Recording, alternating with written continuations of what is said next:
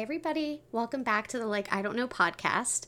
I am excited for this episode. Again, I say that every episode, but I thought I would kind of shift gears a little bit. I know I've kind of covered a heavy topic last time with resentment, and I thought I would talk about something fun and something that brings me joy, and that is my journey with, or going through, I should say, the Disney College Program. I went through that about 8 years ago, and if you ask any of my friends, I don't think I go a single conversation without mentioning it. It normally goes this time in Disney or when I was in Disney, because it was just such a special time in my life, and it was a time in my life where I truly felt like I was exactly where I was supposed to be in that moment. And I feel like that's really rare. I feel like it's a feeling that we don't really know that we're having until we kind of have that feeling and, go through the experience and are out the other side.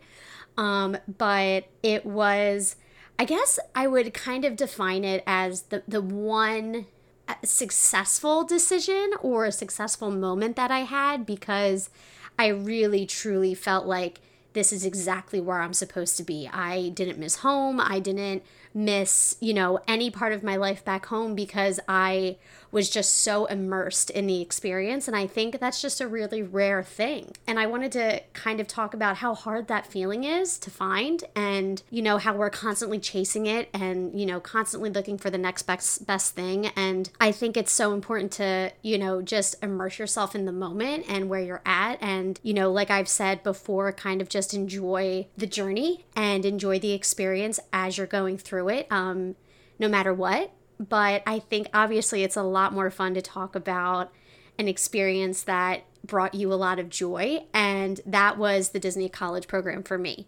I always wanted to do it. I went to Disney when I was, I think, 10 or 11. My parents took me and my sister, and I was just kind of in awe of it. Granted, I was 10, so I don't, remember huge parts of the vacation, but I just remember just being kind of enamored by everything that was there and the entire experience. And that never really went away. I went back to Disney with my sister. I think it was 2011 or 2012. We had both just graduated high school. So it had to be around there. And again, I loved it. And as I got closer and closer to graduation, I had majored in communications. So it's a very, very vague major. It's kind of just, I'm not really sure what I'm doing, but I like to talk, and, here we are. But I, was getting down to the wire. It was, my second semester senior year, and graduation was 4 months away. And I kind of had to make a decision of, what was next? Do I start applying for jobs? Do I start applying for internships? What is my next step, after college? And for whatever reason, Disney just kept popping into my head. It was like Disney, Disney, Disney. And I finally one night just Googled Disney internship, and the Disney College Program came up. And this was 2014, so it was a little different than it is now. But for me, I got online, I clicked the link, and I took a personality test. And when I say a personality test, I mean a true personality test. Went through this questionnaire, got to the end, and it said, hey, you've made it to round 2. So it was an extensive process, to say the least. It was, not just a one and done interview. It was something where I had to, take a personality test and then have an interview and then make decisions of what I was interested in within that company. And I think I was interviewed in March, maybe. And I found out that I was accepted 2, maybe 3 weeks later. And it was like just lightning in a bottle. And I was so excited. And I just knew it was exactly what I was supposed to be doing. And I have a smile on my face even when I talk about it now, because it just meant so much to me. And it gave me such a feeling of, I guess, euphoria, for lack of a better term. Like, I was just so freaking happy. And, I packed my bags, I graduated. Next day I was on a plane and I moved. And my parents moved me in, my sister too. And, I spent the day with them, and then they got on a plane and they left. And I didn't look back. You know, I really thought that I was going to end up staying there and just embracing all that Disney had to offer. And, you know, the experience was just a once in a lifetime experience. And it's one of those things where it was that feeling of just having to jump and hoping that you fly. And I think that's a really cool thing to talk about, because I think we're all a little afraid of that. We are afraid of taking chances. We're afraid of, you know, the dreaded, what if I fail? You know, what happens if I fail? What's going to happen? And that was a moment in my life where I just didn't even think about the what ifs, which is very rare for me. I have a lot of anxiety. I've always had anxiety. And the fact that I just jumped and just dove right in, you know, head first and just succeeded was probably one of the best feelings I've ever had. And it's a rare feeling. It was just a once in a lifetime opportunity. And I was just so glad I did it. And I think it brings up an interesting point where it's talking about, how do you find those things that make you happy? How do you find that spark? How do you find that thing that kind of, like you hear people say, you know, brings fire to your belly? Because I think it's hard. It's not something that happens all the time, and it's rare. And when it does happen, it's fleeting, and then it's gone. And, you know, I had to leave Disney for, you know, really hard reasons. It wasn't something that I had planned.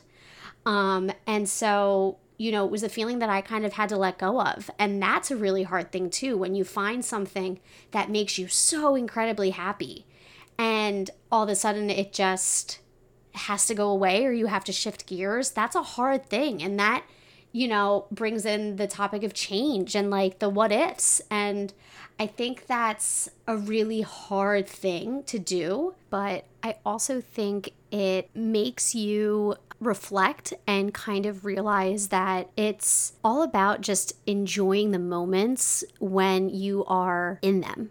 And I think that's the biggest thing that I would want people to take away from this, is that when you find that joy, you find that success, and you find that feeling of euphoria, as I called it. I don't know if that's the right term. But if you find that, hold on to it, and hold on to it for as long as you can.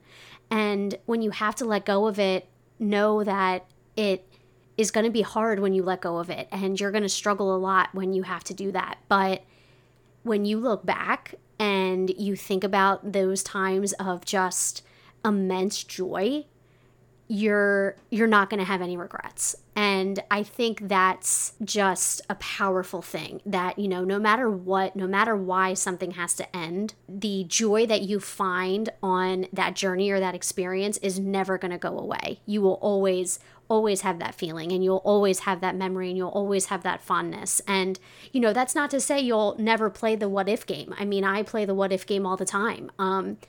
Especially with this experience, you know, what if my dad hadn't gotten sick? What if he hadn't died? You know, would I still be in Disney? Would my life look completely different than it does now?